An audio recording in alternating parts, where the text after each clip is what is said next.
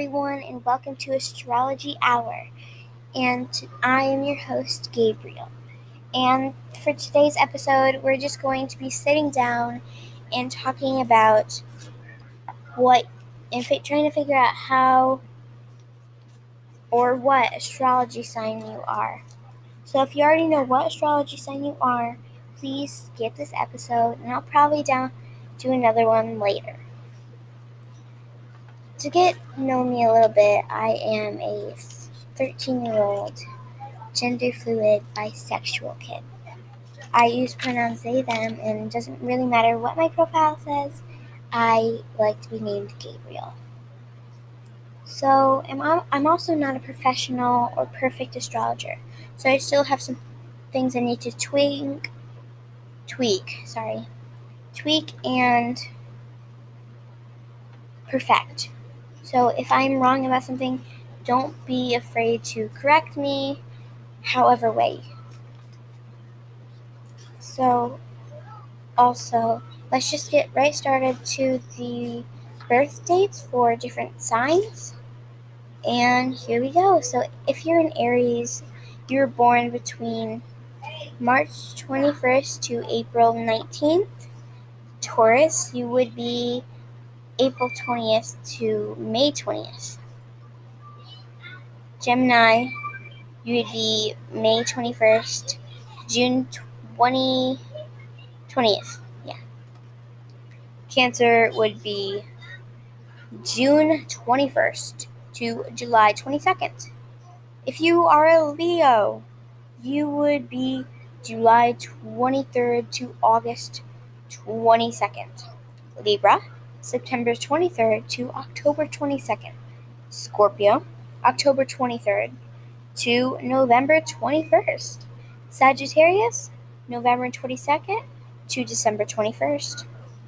Capricorn, you'd be December 22nd to January 19th. Aquarius, I'm an Aquarius, so January 20th to February 18th. And finally, Pisces, you were born between February 19th through March 20th. Now, each sign has an element for who they are. It doesn't really have anything to do with the name, it's just kind of the backstory and stuff like that. So Aries, even though it sounds like you're an air, because it has Aries in it, you are actually a fire element. Taurus is an earth element. Gemini is air. Cancer is water. Leo is fire. But there's more, just a few more. Libra holds the element of air. Scorpio's element is water. Aquarius is the fire element. Capricorn holds the earth element. Aquarius is an air element. My bad, sorry. And Pisces has the water element. Sorry about all the stuttering. I don't do good on camera, but I try to forget it as best as I can. So how this podcast works is we're gonna do the astrology signs in the order they're set as, which is Aries, Taurus, Gemini, Cancer, Leo, Libra, Scorpio, Sagittarius, Capricorn, Aquarius, and Pisces. That's the order. So next episode we're going to be focusing on Aries, and hopefully we're also going to be learning a few definitions of different words. So let's just talk about the different elements. So zodiacal signs are each associated with one of the four Greek elements, which are, as we said, air, fire, water, and earth. The Greeks believed these four elements made up the physical universe. Air element creates a desire to be more social, intellectual, and communicative. Libra, Aquarius, and Gemini are the zodiac's 3 air signs. So, now we're going to be talking about houses. So So the next thing we're going to be talking about are the houses. And I just want you to know this is kind of in my own words, but I'm getting most of my information from Allure.com, which is spelled ALLURE.com. And this is how and this is the article called The 12 Astrological Houses, Interpreting Your Birth Chart Beyond the Zodiac. So, let's get started to talking about what are the houses. So, the birth chart is divided into 12 equal sections, which comprise the houses. The number 12 is often spoken in astrology. It's a perfect numerical. But please don't get confused. The houses are not the same as the zodiac wheel, which is based off the sun's yearly rotation movement. Instead, the houses reflect on the Earth's own 24-hour rotation around its axis. Since the houses rotate every 24 hours, it is essential to your correct time of birth when calculating your chart. The houses will also shift every 4 minutes. So, even individuals born on the same day will have radical different natal charts depending on whether their birth time was morning or night. So, in other words, if the birth time is incorrect, your entire astrological cosmology will be inaccurate, and that's obviously a bummer. So, what is the first house? Defined by the ascendant, the first house defines you. In other words, it represents the body you're born with, your physical appearance, and your general temperament. Natal planets that occupy the first house tend to have a very strong influence in that person's life. Since this is the first stop in the cycle, when planets in the sky transfer from this house, our goals are manifested, and new project ideas or perspectives finally take form. And this corresponds with Aries energy. Now we're going to be talking about the second house. The second house is pretty short and explanatory. It is related to our personal finances, material possessions, and the concept of value. And this house actually corresponds with Taurus energy, and the planets transiting the second house reveal changes in resources or self-esteem. The third house corresponds with Gemini energy. Communication, transportation, and local community are covered by the third house, and it often builds close relationships with their peers, including siblings, co-workers, and classmates. Like I said, it corresponds with Gemini energy. So the fourth house corresponds with Cancer energy, and it stands for symbolize home and family. So planets moving across the fourth house often encourage us to invest in our own infrastructure by creating more private, nurturing space within. So the fifth house is Leo energy, and it is linked to creativity, romance, and children. And it's also linked. It's linked to intrinsic artistic expression, while planets transiting the fifth house often deliver eureka moments that boost our confidence. So in other words, it is linked to creativity, romance, and children, but it also can boost our confidence. Like I said, it corresponds with Leo energy. The sixth house is Virgo energy, and the sixth house is wealth, health, wellness, and daily routines, including odd jobs. Those with natal planets in this zone are more often fueled by organization and structure and tend to focus on time and calendar management. So now let's move on to the seventh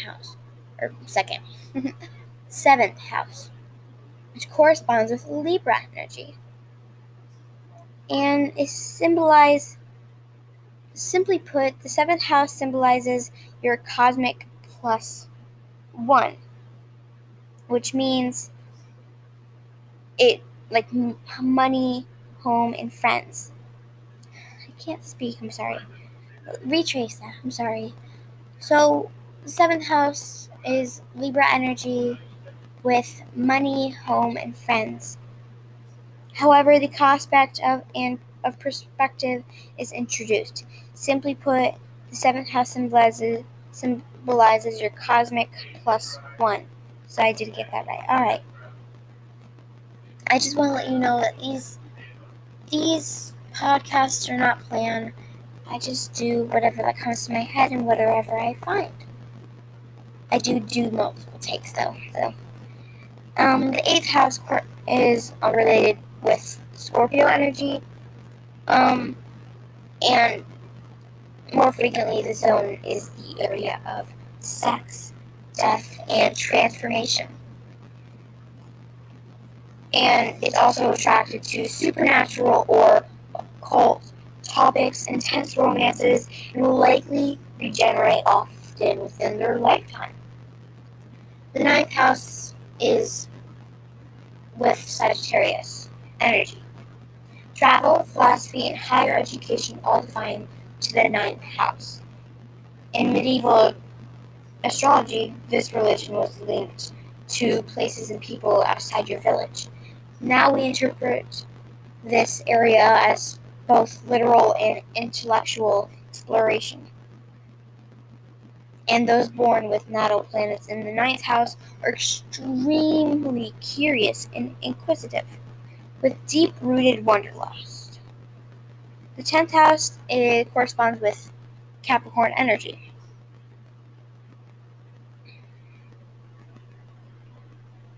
It governs public image, professional aspirations, and career achievements.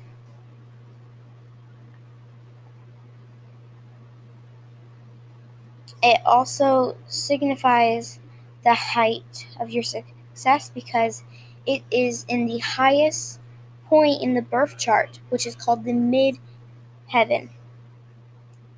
And it's also often embedded in your 10th house, and it signifies the height of your success, like I said. The 11th house is Aquarius energy. We're almost done. Just 2 more to go. And this, as the houses begin their descent, the 11th house helps us remember the purpose of our hard work. The 11th house is linked to the humanitarian pursuits as well as our distant network. Technology and innovation also exist within the zone, so those born with planets in the 11th house are often defined by their revolutionary ideas. And finally, the 12th house, which gives off Pisces energy. Alright, now since we're moving on to the 12th house, here's what it says. In the sky, the 12th house exists just beneath the horizon. It's quite literally the darkness before dawn. Likewise, the 12th house is considered the unseen realm and governs all those things that exist without physical forms, like dreams, secrets, and emotions. Those born with planets in the 11th house are often highly intuitive, perhaps even psychic. We attract karmic people into our lives when planets transit the 12th house. But during this time, we must also remember that not all relationships are meant to be last. Like I said, corresponds with Pisces energy. So you're probably asking yourself, what is a birth chart? A birth chart is technically like if you take a picture of the sky at the moment of your birth. It reveals precise location of each of the planets and which constellation they occupied. So that's where the houses come into place. There's actually many different types of astrology, like the one I've been doing right now, but there's also something called Chinese astrology. So Chinese astrology blends Chinese lunar astrology, 5-element theory, philosophy, and mathematics with a few elements imported from Hellenistic astrology to create a unique system used in Chinese medicine. I don't think I'm just going to say those words right, so I apologize if I'm saying them wrong. Feng Shui and the I Ching. I probably butchered those. I'm very sorry. Also known as the Book of Changes. The Chinese zodiac, however, differs from Hellenistic zodiac signs. Its symbols are the rat, ox, tiger, rabbit, dragon, snake, horse, goat, monkey, rooster, dog, and a pig. I kind of want to get more into elements. So, as it says here in a book, I get my information from my parents or allure.com, and I also got it from this book called The Astrology Dictionary, Cosmic Knowledge from A to Z, and all like that. So the book says, in ancient times, elements referred to the basic constituents of matter which from all things are made. Greek philosopher Empedocles, I probably butchered names, I'm so sorry, suggested 4 elements, which we all know are fire, earth, air, and water, as essential components of the natural world. Hellenistic astrology incorporated these elements as the names of the zodiac triplicities. Chinese astrology and philosophy features 5 elements: water, metal, fire, wood, and earth. The visual planets were named for these elements: Mercury as water star, Venus as metal star, and Mars as fire star, Jupiter as wood star, and Saturn as earth star. So that is actually very interesting. Now let's talk about the equinox. So equinox is literally, in my notes I have, it's technically fall back and spring forward, which are like set clocks 1 hour behind or forward. But if you want to get the scientific version of it, here it is. A term meaning equal night. The equinox marks when the beginning of spring or fall seasons. A time of year when the day and night are of equal length. In the tropical zodiac, equinoxes occur when the sun enters Aries or Libra. These signs form part of the world axis. In northern hemisphere, the spring equinox falls at 0 degrees Aries and the fall equinox at 0 degrees Libra. In the southern hemisphere, this is reversed. So, like I said, it's basically spring forward and fall back.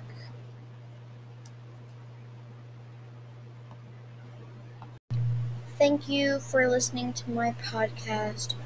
Hopefully you enjoyed it, and if you didn't, I'm sorry you didn't. I will try harder. If you have any questions, please let me know. and I might have a guest. I might have a guest here, but you never know. It all depends on if someone wants to join. But if you have any questions, please let me know and I'll answer them. Hopefully you had a fun time listening. Sorry if I butchered any words, which I most likely did. I have a weird voice, so I'm pretty tired right now.